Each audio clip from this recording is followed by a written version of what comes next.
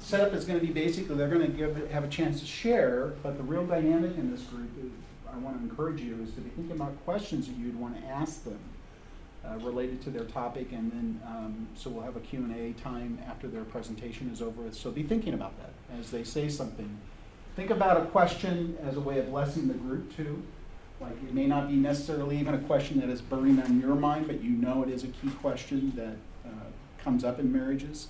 So sometimes we can ask questions, not necessarily out of lack of personal interest, but we're asking those questions only because we know it's a significant issue. So I know they would appreciate that too. Yeah, and we would add to that we don't ask you to hold your questions. We would prefer, if you got a question that pops in your mind, raise your hand, let's get to it. And if we go down a rabbit trail, that's great. That's what we're here for. I got to tell you, I think we both are still basking in the glow of the message we just heard.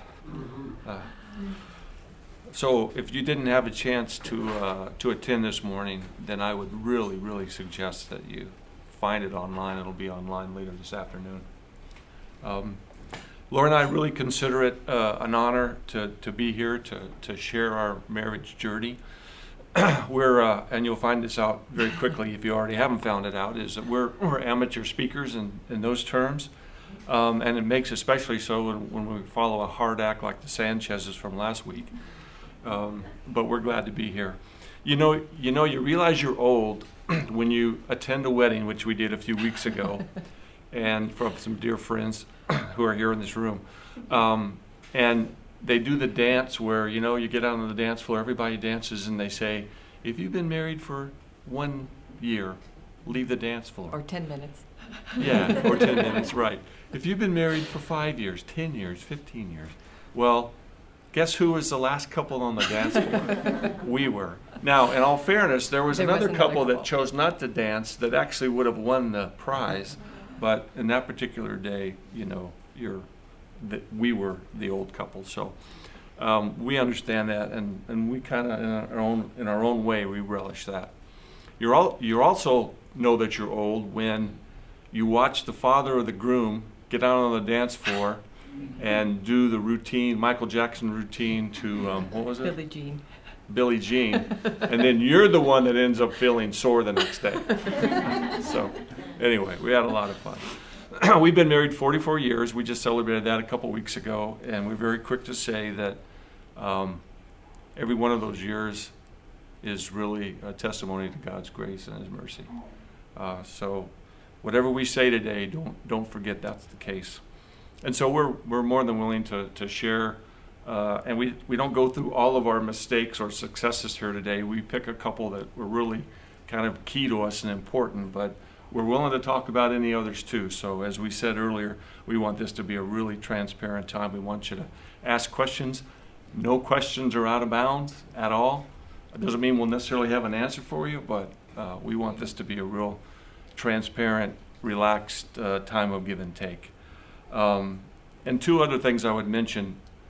Everything that we talk about here today, we want to try and point back to Scripture. That's our basis, that's our foundation. And the second thing is that this is not a session where we're going to make suggestions of a self-help nature where you can really improve your marriage. You can only do the things we talk about with the strength of the Holy Spirit and God in your life. And our prayer is that everyone here is Christ followers and they have the presence of the Holy Spirit in their life. So I'd like to begin with a prayer, and then Lori's going to kind of set the table of our story, and then we'll jump into it. So let's pray. Father, thank you for allowing us to be here today. And as we've already said, there is absolutely no wisdom in this room in any way, shape, or form other than the wisdom that you have imparted upon us through your word, the life of your Son, and all that you have taught us through him and your word. And we acknowledge that readily, and we thank you for that. And if we say anything here today that's not truth, we just ask that it would very quickly drop to the floor and be forgotten. Mm-hmm. So thank you again for this opportunity. Help us to be clear, transparent, give honor to you in everything we say and do. Mm-hmm. Thank you for all of these things, but most of all, thank you for Jesus. In his name we pray. Amen. Amen. So I'll just give a little background on our story, where we started. We were high school sweethearts at Pullman High School. I was a junior and he was a senior when we first started dating. We dated for 5 years before we were married. I think we should get credit for 49 years instead of 44, but it doesn't work that way. And then Stan was commissioned in the Marine Corps, and we left. Well, we had finished our education in Spokane and left for travels around the world, is what it ended up being. So our first place was Virginia, then we went to Arizona, then Florida, then Hawaii, where we had a child in Hawaii.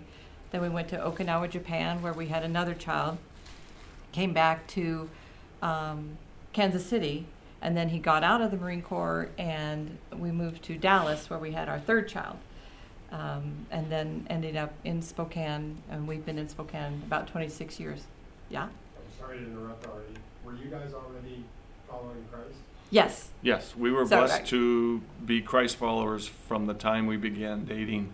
Doesn't mean we always acted like it, but yes, we were both Christ followers. Yeah, he at a young age, and me at In high school. In high school. After my family moved to Pullman, I got involved in Young Life, and we had an amazing leader, and just hearing the gospel. I loved church, I loved God, but then realized, oh, there's a big hole here. I kind of missed the Christ being, Lord of my life kind of thing. So yes, we ended up, I went to his church because the church my parents went to didn't even preach the gospel, and that caused a lot of issues. No one in my extended family is a Christ follower. So anyway, so the dynamics of being away is hard, but I think that really cemented our relationship, because it was 18 years we were away from family, and I know it's hard to imagine, but this is a time without cell phones or FaceTime or computers or any easy way to connect with family. It was a very expensive phone call. When we had our child in Japan, it was $50 to call for a 10-minute phone call to let my parents know the baby'd been born. So just, it's just kind of a different world. I know it's hard for you youngsters to exactly. understand. how difficult this was. So our kids now, our oldest is married and has 2 children, and they live in Walla Walla. Our middle one is married with 4 children now, and they live in Grand Forks, North Dakota. And our youngest, our daughter, is married with 3 kids, and they live in Whitehorse, Yukon Territory. So she is a Canadian, yes. She's still American. She gets She to have dual gets to have dual. citizenship. But yeah, so we now are learning about Canadian hockey because that's where our grandkids are at, and so anyway, it's good. So we have 9 grandkids, if you were counting, 8 of which are boys. And we're very jealous of the couples we meet in the church who have family very close. Yes, we are. Grandkids very close. It's very Basically, hard. all of our time and resources are now consumed with making that triangle move, visiting, which we love, but it exhausts all of the resources and time. And all of our children are Christ followers, some at different levels of their walk, but they're all where God has called them to be. As hard as it is for us as parents to have them so far away. Mm-hmm. So. Okay, thanks. So as I said earlier, we want to tie what we talk about today to some meaningful passage. And if you have a Bible or a device, I think is the term nowadays, if you would turn to Philippians 2, I would like to read a section of Scripture. This section of Scripture is very familiar to us. Actually, Colin taught on it just a few weeks ago. It's one of the more amazing passages in the New Testament. And you really don't think of it as necessarily applying to marriage, but we're going to talk through how it very much applies to marriage as well. So I'll start with verse 2 and read through verse 11. Complete my joy by being of the same mind, having the same love, being in full accord and of one mind. Do nothing from rivalry or conceit, but in humility count others more significant than yourselves. Let each of you look not only to his own interests, but also to the interests of others. Have this mind among yourselves, which is yours in Christ Jesus, who, though he was in the form of God, did not count equality with God a thing to be grasped, but made himself nothing, taking the form of a servant, being born in the likeness of men. And being found in human form, he humbled himself by becoming obedient to the point of death, even death on a cross. Therefore God has highly exalted him and bestowed on him the name that is above every name, so that at the name of Jesus every knee should bow in heaven and on earth and under the earth, and every tongue confess that Jesus Christ is Lord, to the glory of God the Father. So that's a text that we normally review and are taught and claim in terms of promises, that creates a sense of great humility in us and motivates us to serve others with an attitude of selflessness as opposed to selfishness. But that's a big part of marriage. And as we're going to talk about, we had no idea when we began our marriage that this was the approach you should take, even as Christ followers, young Christ followers, immature in their walk. We had no idea that this was the model that has been laid out for us in Scripture. And the amazing thing, and I think you've probably experienced too as well, is that when you learn some things in your lives, you don't even really relate them back to Scripture. You don't know the theology behind them, but God in His grace teaches you these principles anyway. And then you get to be older like us, and you point back and you say, aha, that's from there. That's His truth that He filled into our lives. So that's kind of where we're trying to go. God is gracious in teaching us these things. And it was that way with us. He began teaching us that the model of love and submission that we see so clearly in that text is between the Trinity. Now, we know the Trinity is kind of a hard thing for us to understand and a mysterious concept, and we're going to talk more about that. But we see that example, and that's the same kind of love and submission that we strive to accomplish in our marriage.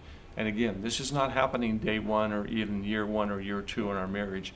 This is something that's taken a long time and has culminated actually in the last 5 or 10 years through some amazingly gracious ways. So Jesus was willing to accept his role of a servant who will, as the verse tells us, actually die in service to his Father. And he does it wholly voluntarily, and he does it as a gift. And it's that same concept, that same approach that we should be applying in our marriages to each other. And ultimately, as it led to Jesus' greater glory, as we just read in the verse, it will also lead to our greater glory in a sense of how we treat our spouse as well. This was all really brought home to us recently. We had the privilege of doing some premarital counseling for a dear couple, dear friends of ours. And we got into this book that we had read before, but I can't recommend this enough, whether you've been married, how long now? 3 weeks? Or whether you've been married 44 years or even more. It's called The Meaning of Marriage. It's co-written by Timothy and Kathy Keller, who probably a lot of you know. But it just has some amazing revelations in there that you might not have heard voiced in a particular way that can be very, very meaningful to your marriage. It has been very, very meaningful to ours as well. And it's pointed out the fact that in their own vernacular, they remind us that as a husband and as a wife, we have roles to play. And in a very special sense of the term, they're called Jesus roles. In other words, he did set some examples for us that we as man and wife need to follow. I'm sure that you have figured out that service and sacrifice are probably not intuitive in your marriages when you first start out. They don't naturally come as a way to filter everything that you do and say. Our first child was born when we lived on base in Hawaii. We had just moved there 3 months prior to his birth. So I didn't know anybody. And it was lonely. We were away from home. I'm pregnant and then have this child, and felt somewhat isolated. I mean, military people are you kind of make surface friendships, but getting into a church is hard. It's a process, and you have to be quick because you're going to be moving, and I don't know, it's a hard situation. So apparently a young Marine officer stationed in Hawaii is expected to play golf every Saturday. And I have this baby that I've been home with all week long, and no matter how early he started, it seemed to always take the entire day. And I was irritated, I was alone, I was jealous of the time he got to spend with others, and that was a really, really tough thing. Was not going through the filter of sacrifice and, service and all that kind of stuff on my part, but I also felt like, what is the matter with you? Why do you not understand where I'm coming from on this? So it took that was probably one of our first big conflicts.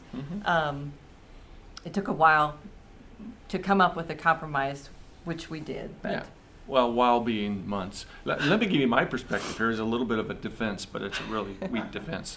Okay, Hawaii golf courses for a young officer in the early 1980s were like some of the nicest golf courses in the world.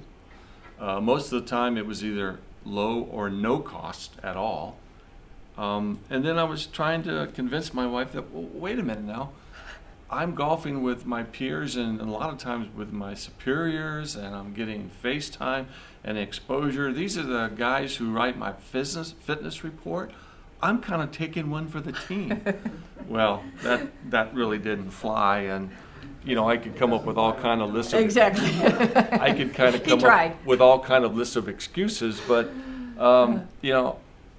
does any of this sound familiar to you? Have you experienced a conflict where maybe one has an interest that might get a little bit out of balance compared to the other? Anybody want to share that? Anybody gone through that yet? Okay, that's fine. Well, again, as Lori said, it took time to resolve it.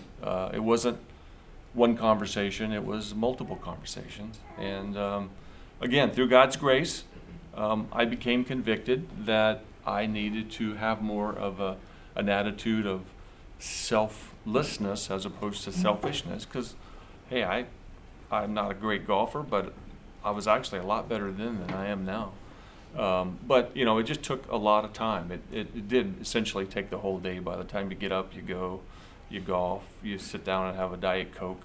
Well, I was drinking Diet Coke afterwards and whatnot. It takes too long. But, so I came to the realization through God's grace and mercy and time that, I needed to change my behavior. And this is an example of the graces that God gives us when we do those. The Spirit moves within us. We don't understand necessarily the theology or the doctrine behind it, but this was to be the case for us on many different occasions. So I want to kind of take us back now to the passage we just read and dig a little deeper. I'm not going to read the passage, but in Ephesians 5, Paul calls the marriage bond a mystery, and that word is used in Scripture on a number of different occasions. It's also something that we would call the Trinity. None of us really understand the Trinity, if we're really honest. We believe it. The Bible surely teaches it clearly, but there's facets of the ministry the Trinity that we just don't really get. But we know the Father, Son, and the Spirit always have been, they are, and they always will be. One of, I think, a lot of our favorite writers, C.S. Lewis, came up with a concept he called the dance. And I'm going to read a quote from him. He said, "God is not a static thing, but a dynamic, pulsating activity, a kind of dance." So we have this one God in three persons. They know and love each other. They exalt one another. They commune with one another. And then at the appropriate times, they defer with one another. In one of his other books, Tim Keller talks about this. He calls it the Great Dance. And he says, can you just imagine picturing 3 orbits that are perfectly interfacing with each other, interacting with each other, each serving the other. And this is the type of thing that occurred with the Trinity in eternity past, which, again, we don't understand. But Jesus kind of, pointed that out in his great high priestly prayer in John 17, where he said, glorify me in your presence with the glory that I had with you before the world began. So their interaction between each other, we get a couple glimpses of that interaction in Scripture. Can anybody think of one where you see the Father, Son, and the Holy Spirit together? Jesus' baptism. The baptism, absolutely. It's a beautiful picture when, as you know, Jesus is baptized, he comes up out of the water, you hear the voice of the Father, you see the spirit of the dove descending.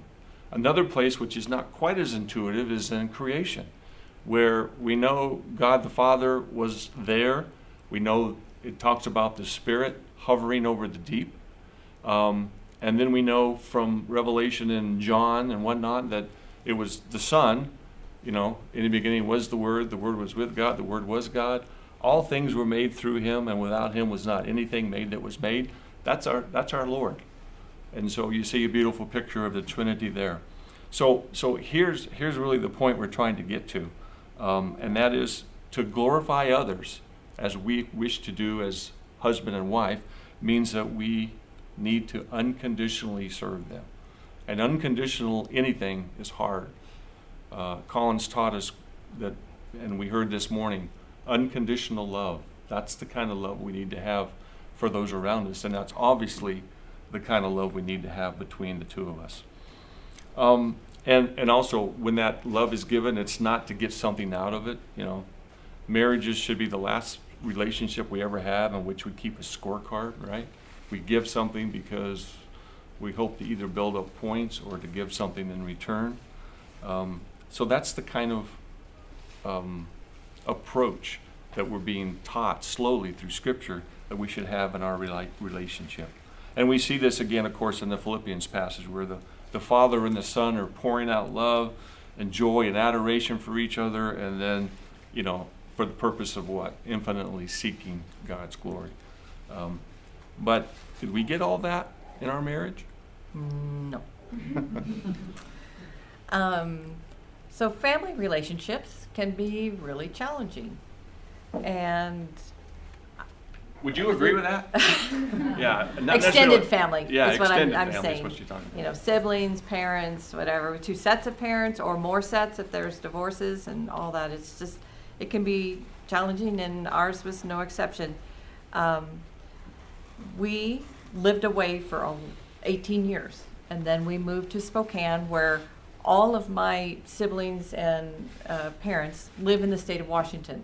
So all those years when we were away, they got together on holidays and, just whatever they could think of, they would all get together. So when we got back here, because I'd been so jealous of their time when they passed the phone around, I know, back to no FaceTime, whatever. But, it was hard. So I got here and I'm like, well, yeah, we're going to spend everything get together all when they do. Stan had a different opinion on that. I think because we'd been away, we kind of formed our own family unit, and our, things that we did together on certain holidays had kind of some things, anyway. Yeah, and I was jealous of that time. I just thought that's what we should always do. Right, so it was, I want all in, and he wants none of that.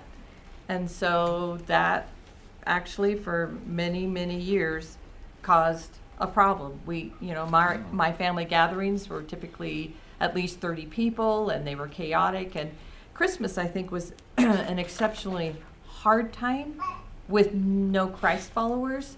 It was all about Santa and, what the world says Christmas should be. So that's what our kids were hearing no matter what we tried to say. So I think that also made it very hard. And it became a serious point of contention with us that Really, I mean- if we're honest, it probably was the most difficult, contentious point we had in our marriage. Not that we're perfect, we don't have a perfect marriage, don't misunderstand me, but this really It lasted was a long time And it was and caused a lot a of lot of ugly contentiousness. feelings, a lot of ugly words. Yes. So in these two examples that you set up, were you seeking other godly couples for advice? How did you find yourself going? We have a problem, we have situations here that we need Mhm. to let others in. Well, interestingly enough, no. Being in the military, we moved a lot, and it was hard to ever get really involved in a church or with a couple. So, all those years, if we had issues, we just Yeah, we tried to resolve them ourselves, and I think your point is beautifully Yeah. made. And we would encourage you to do exactly what Cindy's saying you need to do. We didn't do it for any number of reasons. We're either stubborn or we just figured we could figure it out ourselves. We didn't have the relationships that we had hoped to have. But even in the other years, as we got into the more serious issues around family, we were involved in churches and even to some extent small groups. So no, we neglected that resource. Yeah. And so it probably lengthened the time that we spent. Oh, absolutely. Because we were not seeking counsel, and so that's a really good point. Yeah. To have a kind of a network around you that you can go to, and I think Stan's point of I think stubbornness probably. You know, you kind of get into a church and you want to present this image, and it just doesn't feel good to bare your soul to somebody and let them know how ugly you are inside. You Yeah. know, I don't even want to admit to myself how ugly I am inside. So, You know, and in the scheme of things, this doesn't sound probably on the surface like a big deal, but it became a big deal. it really was. And, again, through God's grace and time, we worked through it. A lot of it was, I think, alleviated or mitigated when, the kids got older and it became easier to do different things. But, don't get the impression that she believes that this was something that she was or I was 100% responsible No, for. absolutely not. It was a joint thing. I had my own selfishness, and again, As maybe did her I. expectations had Right. expected too much as Unreasonable well. and But my initial intention was not to spend any of those important holidays with family, and I kind of called Thanksgiving and Christmas and Resurrection Sunday weekend as kind of the important ones. But it's kind of not fair just to take all those off the table and say those are mine, and we're just going to be a family together with those, even though that was what I tried to do at some point in time. Yeah. So anyway, is that kind of family yeah. conflict or contentiousness or tension? Let's call it tension. Anybody experience that? Huh? Anybody want to talk about it? Nope. We get that. We really do. So again, I would take us back to our passage to really focus and orbit around truth. And I think this passage goes a long way in dealing with these kind of conflicts. At best, it stops them dead in their tracks. And at least, or at worst, it shortens the time that you take to resolve them. If you have that perspective of, I'm going to be looking for ways I can serve my spouse.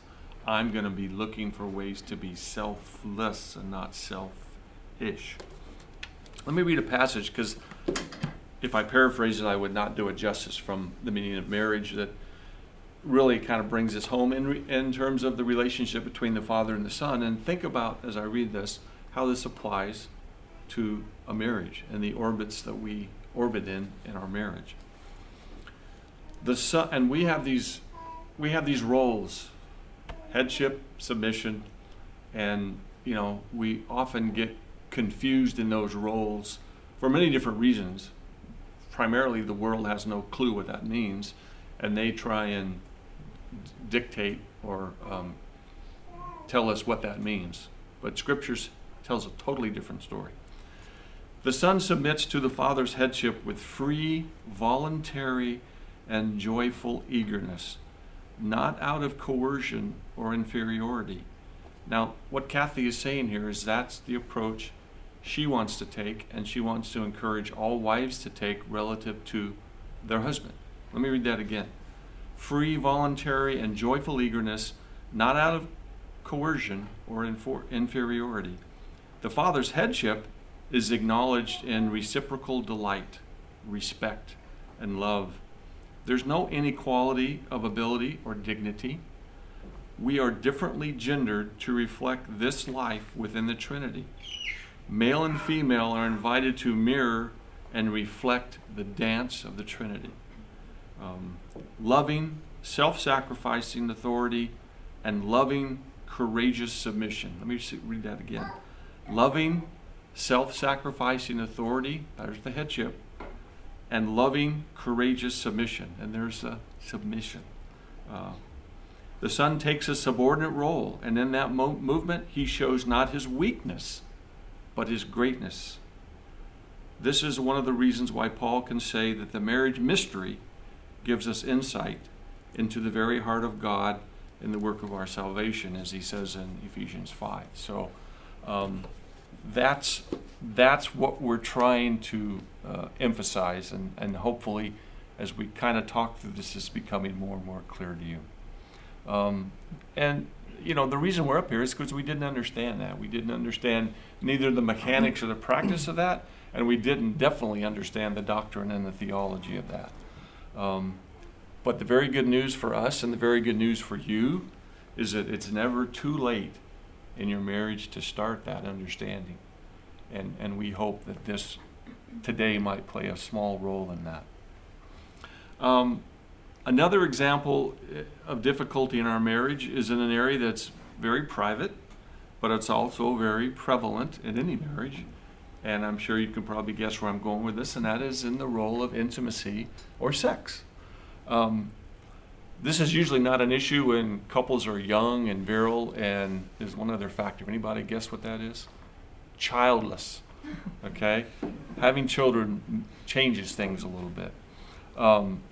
But as you have children, the little ones come along, if us guys are honest with ourselves, we don't really understand all the dynamics and the impact of how that changes that particular facet of our life. We complicate this further by the way we're wired, right? Us guys are, we're wired in such a way that, we kind of get motivated in a very short amount of time. And it doesn't take much to drive us to the point of deciding that we would like to be intimate with our wife, right?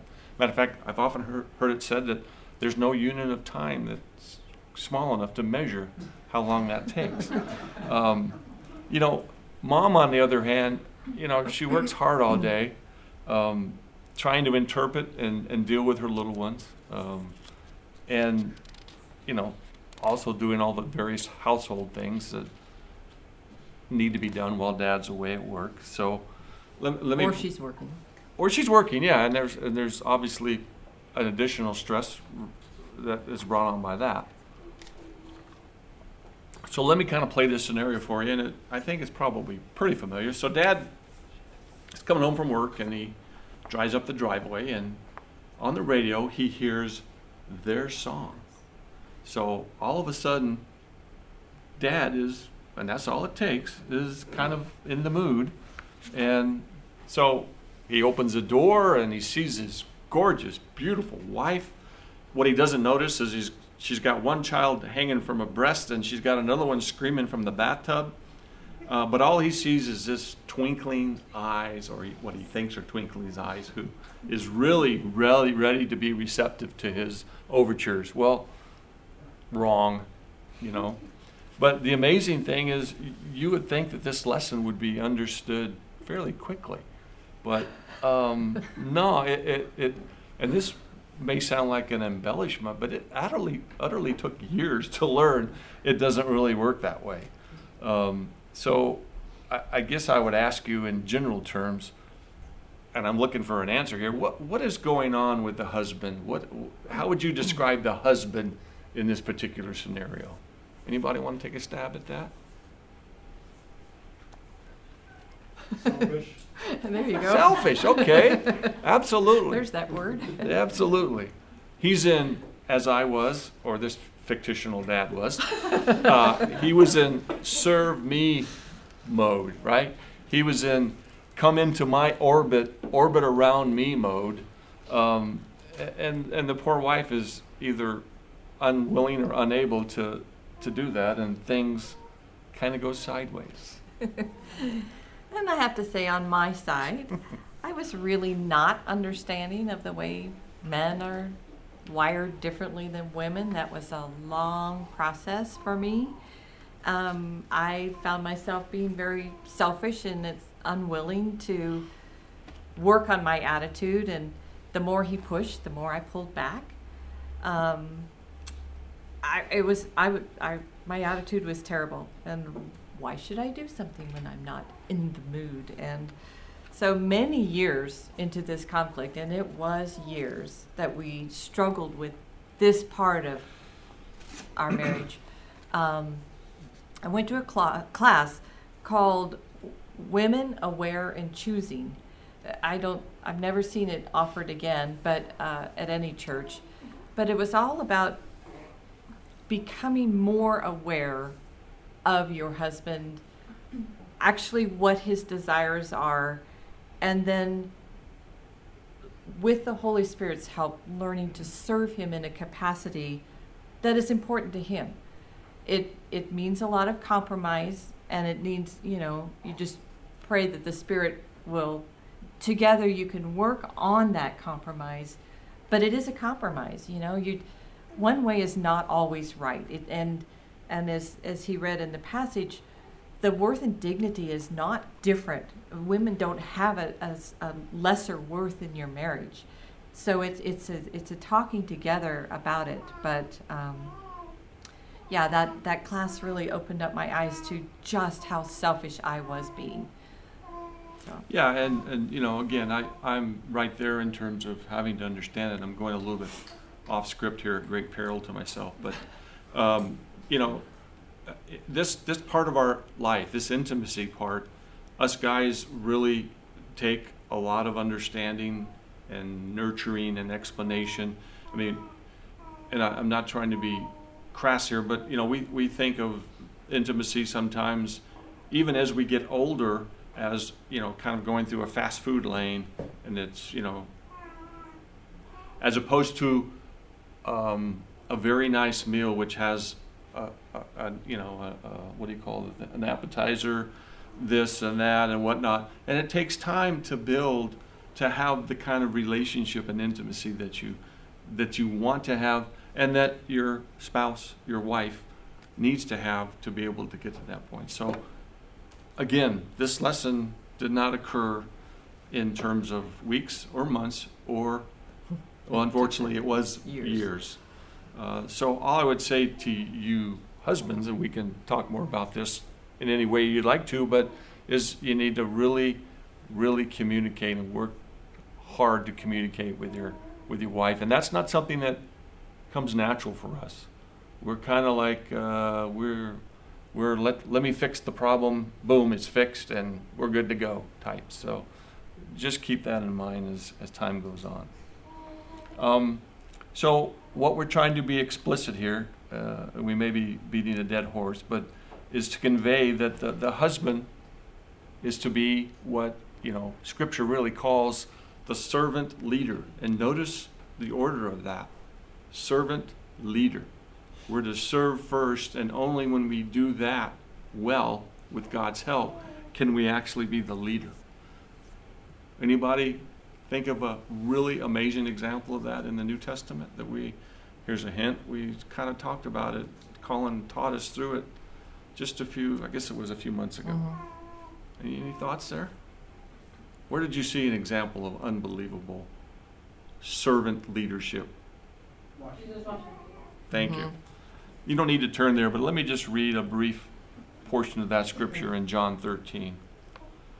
During supper, when the devil had already put it into the heart of Judas Iscariot, Simon's son, to betray him, Jesus, knowing that the Father had given all things into his hands, and that he had come from God and was going back to God, rose from supper.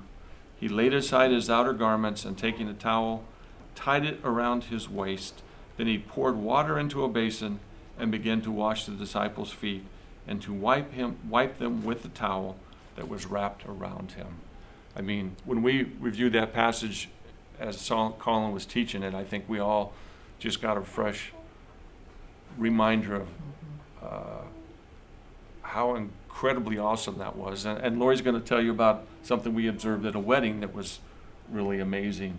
Yeah, this that was incorporated into the wedding ceremony. That it took place by a creek, and the couple together went down and dipped a bucket into the water, and then they brought it back, and then they took off their shoes and began to wash each other's feet, trying to cement that as at the beginning of their marriage of servanthood to each other, which is, it's the best picture that you can have. It's Yeah. Jesus doing that to his It was one of disciples. those moments where you just, It's like, wow, that, aha. yeah. I've never seen that done since, and you don't have a creek at your disposal everywhere. But it was just an amazing It was. picture from a young Christ-following couple that has stuck with us and will always stick with us, and really brings home the whole point here. So husbands, I would say, remember that any exercise of power can only be done when it's done in the mindset of service to the other, and not to please yourself. So do we get that in our marriages? Do we understand that? Is that something that's intuitive? No. But the words like sacrifice and selflessness and service, those are the kind of words that we want to become a part of your filter. Believe me, we're still working on that ourselves. We think of things about doing something, and we're getting better about being in the habit of, is this selfless? Am I thinking with a mindset of serving her in this? And if I do so, am I doing it with the right motives? Am I wanting to serve her so I can, again, get some points for something I might want later? Or am I doing it because I want to be sacrificial and unconditional in my love for her? And again, this is really just done in the power of the Holy Spirit. I mean, there's no other way, because it's just not something that comes natural to anybody. Right. And to wives, I think understanding the husband's role and making our sacrificial submission to him should be less intimidating. As we said before, it's a gift offered rather than a duty coerced and grudgingly given. Yeah. So we have a couple questions for you that you're going to have to answer before we let you leave. No, we're just kidding. Just to generate some discussion here. What would you say if I asked you the question, as a Christ follower, what are you preparing your spouse for? In your relationship, what are you preparing your spouse for? Or had you ever thought that you were preparing your spouses for something? And the answer I'm sure any answers you give me would be correct, so don't get intimidated. But there's one answer that we're looking for, that this was something that was really made fresh and new to us just in the last few months, actually, right, as a part of our discussions with Kate and Bethany in their premarital counseling. Any thoughts? What are we preparing our spouses for? What should we be? Stand face to face with God someday. Absolutely. Mm-hmm. Absolutely. Being grown, matured, changed to the point of being ready for what? For glory. I mean, that's the concept that is used in this book, and so I'll admittedly say we stole that, but we should be preparing our spouses for glory. When you have that mindset, it changes everything.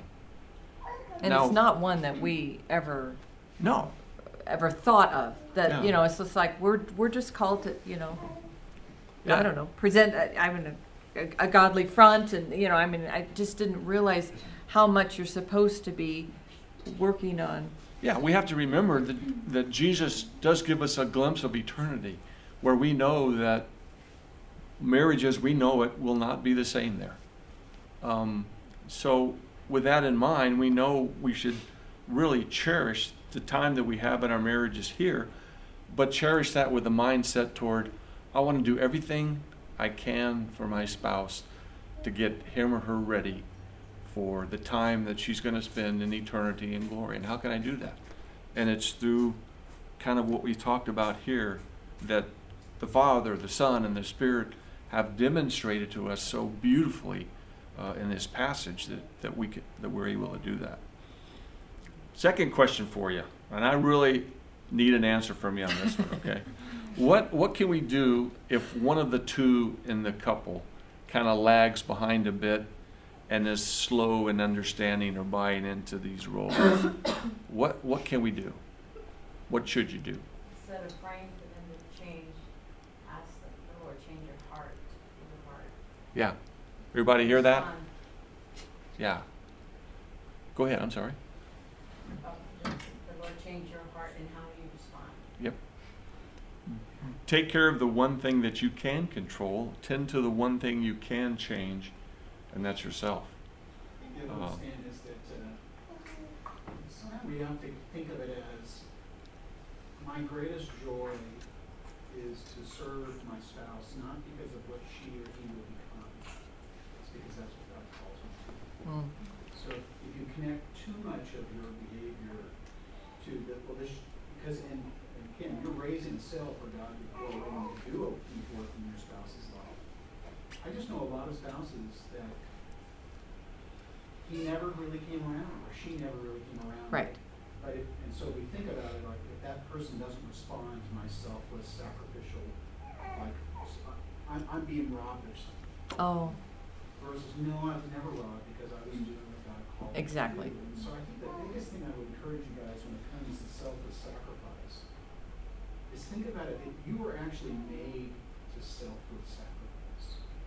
You were fundamentally not made to be receivers. mm-hmm. You were made to be givers. And the lie that we can believe, even when we think of compromising, like I'm going to compromise so I can get something, versus no, I'm going to compromise because that's my greatest source of joy. And so I think one of the biggest things we have to think about when it comes to marriage is these are not mechanisms to kind of find common ground, or these are not mechanisms to avoid conflict, although they'll do all that.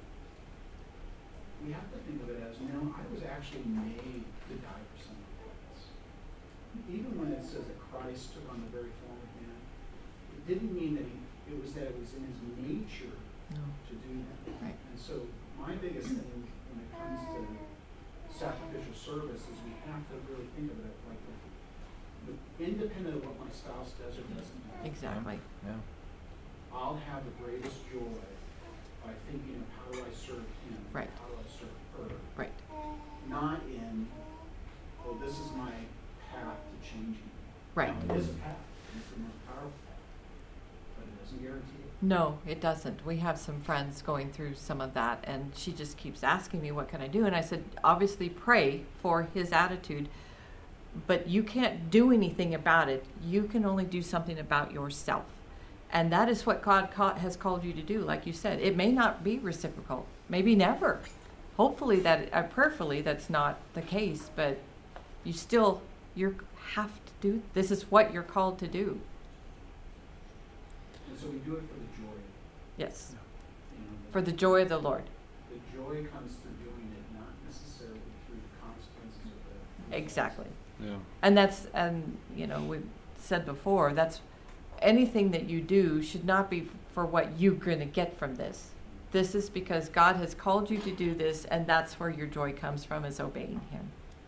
And again, as we said at the top, that kind of approach only happens in the power of the Spirit, and that's so why we need to work hard as a couple to be in tune, to have unconfessed sin in our lives taken care of, and to strive on a daily basis to keep him on the throne of our lives so that this possibility can become a reality.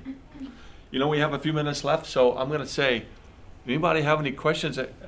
You may have questions that have nothing to do with anything we talked about, or that may have something to do with it. Does anybody have any questions you want to throw out there and let us kick around for a little bit? I just want to make clear, like, what if the other spouse is toxic, abusive, and you know, and that's probably quite common too. Mhm. You hear that from neighbors or on TV all the time. Yeah. In that case, I think probably, personally, I just don't think, the spouse that is being abused and should still submit and still keep serving. You know, like, I still think like personal safety should be primary concern. Yeah, and we'll be quick to say we've never specifically dealt with that, but what little we would say, and then we would turn it over to a professional like Jim. We would say obviously the first thing is to get the individual out of the environment where the abuse is occurring. If it's a Christ following couple that are just really in the weeds, then obviously some very significant counseling is due to both partners, and then go from there. But with that, I'll be quiet and let Jim ask. No, I mean, I think you answered it well. I think the thing is that so think about it this way, Harris, is that every individual person is accountable for what they do. And so if someone's misbehaving, that has to be addressed. And for sure, I would say where there's abuse happening, whether it's verbal abuse or physical abuse, whoever the abused is doesn't mean, well, I gotta just take this. Right. Or I've just gotta somehow swallow this because Jesus was abused, so I should just receive the abuse. No, I mean, it's appropriate to say to, if it was a marriage, if you don't talk to somebody about what you do, you're right. And so we're always individually accountable to God for our behavior. So in situations like that, I would just say it's totally understandable and biblical that the abuse draws attention to the abuse, and that issue gets addressed and dealt with. It's just that I think where you were asking the question from was, does submission or thinking about sacrificing for the other person create a context where it can actually fuel the abuse? And I don't think it should. You have to hold each individual person accountable. And I don't think it would be wrong, or you're not a selfless servant if you draw attention to them and say, we gotta, this has gotta stop. So whether that's verbal or physical, for sure, I would just say when there's ever physical abuse, I don't think anybody is being godly by just saying, okay, it beats me and I've got to accept that. No. Yeah. We're talking more of, I don't know, just not to the point of any kind of abuse, because that's a totally different. There is, but the spectrum of abuse is so wide. Even the couple that she referred to, that Lori's still working with counseling the wife, I would have wanted to and still want to counsel the husband because he's actually the source of a lot of it, but the wife hasn't given me permission to do that yet. It's abuse of the sense that, he just takes advantage of me in terms of, I just do these bare minimum things for him and he never is pleased, or he never expresses thanks, or he takes me for granted, that kind of stuff. And that's maybe not the traditional sense of abuse. That's just kind of a relationship failures in a marriage. But nevertheless, it needs to be addressed, and especially in a Christ-following couple, as this particular couple is, there's avenues to do that. So, thank you for that question, by the way. Not an easy one. I'm curious because I like what you guys did in being like, one of the things I would just encourage you as couples is to try to have a really good sense of how we differ. Like my wife is she gets fueled through activity. I get fueled through solitude. Mm-hmm. And you can see how that can be in conflict. Mm-hmm. My wife loves keeping things. I love throwing things away. There's a real conflict. My wife, because she grew up, we both didn't grow up with a lot of means, but my wife is more worried about poor stewardship. I'm more prone to just not think about stewardship. Like, okay, let's help this or do this or do that. So I just would encourage you to, be as proactive as you can, whether it's, again, so sexual intimacy is one of those things. I love the ones you guys gave about like hobbies, but try to get an idea of what are those areas in your life that there could be conflict. Mm-hmm. Yeah. The other one is, my wife's the disciplinarian. I'm the one that Amanda comes to when she wants something. and she'll see me as enabling. Right. I'll see her Yes. as diminishing. Yeah. So Raising children brings out. Yeah. Amazing It really does surface these differences. things. And so I think, try to be really proactive about Yes. and that's why we love premarital counseling so much. Is that a lot of times that's where you kind of surface, Right. These differences. And it's the communication. Stan is, in the past, not as much now, but was the problem solver in his head, never in his out loud voice, and all of a sudden comes to me with a solution to a problem, but it's just like, but there was no talking through it. It was just, okay, this is what we're going to do. It's like, but wait a minute, we didn't even talk. And I may agree with what he's decided, but that process wasn't there. And for us females, we need to be verbal. We need to have this ability to talk with you and figure this out together. So. Any Anything other else? questions? We'll give you, yes, sir. Yeah, so we have a 6-month-old baby, and we've gotten more fights or arguments in the last 6 months than Oh. we did the first 4 years that Absolutely. we've known each other. Yep. When you first have like a disagreement or like a frustration or you're annoyed with each other, even like more so today because I'm interested in what like the mature response would be. What is your like immediate thought process or and like verbal response? Because eye rolling and my head shaking when she's speaking isn't doing the trick. Oh, were you? That is a shock. It is a shock, but I I know. continue to do it. Yes. So. As Stan said, sometimes it takes us a long time to figure out, that's really not the best response. What's the worst thing? What's the worst possible thing you can say as a guy to a gal? Please calm down. That's just like igniting. That's like igniting the boosters. But no, I don't make light of your question. It's It's a tough one. It is, and you're right. That first child will take you to where you've never been before and had no idea you were going. And in many ways, that's really great, but in many ways, it's also really difficult. So the fact that you now recognize that, and you can talk with your wife about that these are tough times of adjustment. We need to really have a super dose of God's graciousness and mercy toward each other, and realize that everything that we say, we can't take it personally, even though it might be meant personally.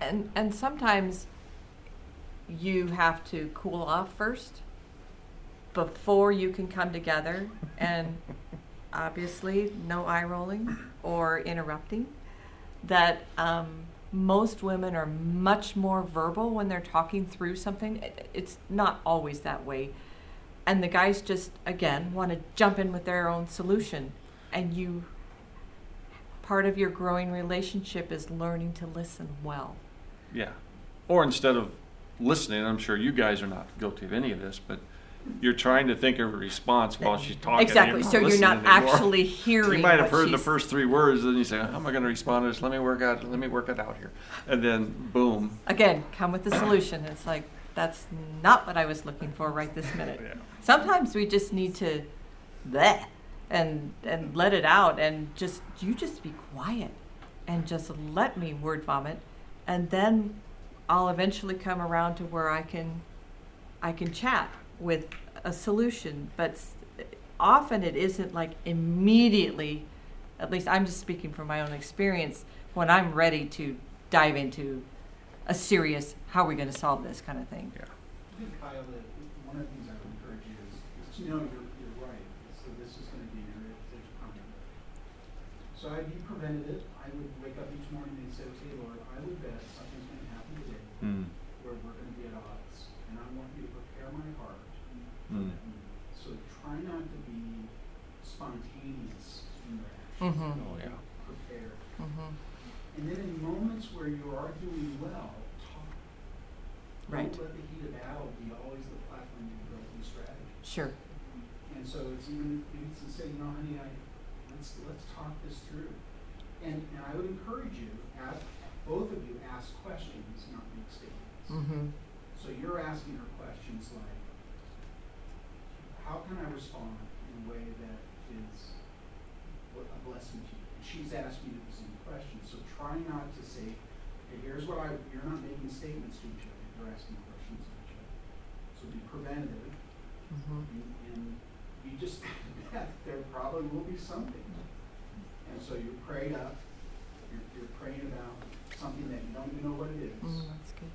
And in good moments, when you're in good moments, develop strategy. Mm-hmm. Don't develop strategies in the heat of that. And Probably the other big one is just have resources in your life. But that's really good to be preventative, Yeah. because it's kind of like as our kids became teenagers, it's like think through situations that might happen as if a girl, a guy comes at you and wants to do, how are you going to take care of that? Or people are offering you things.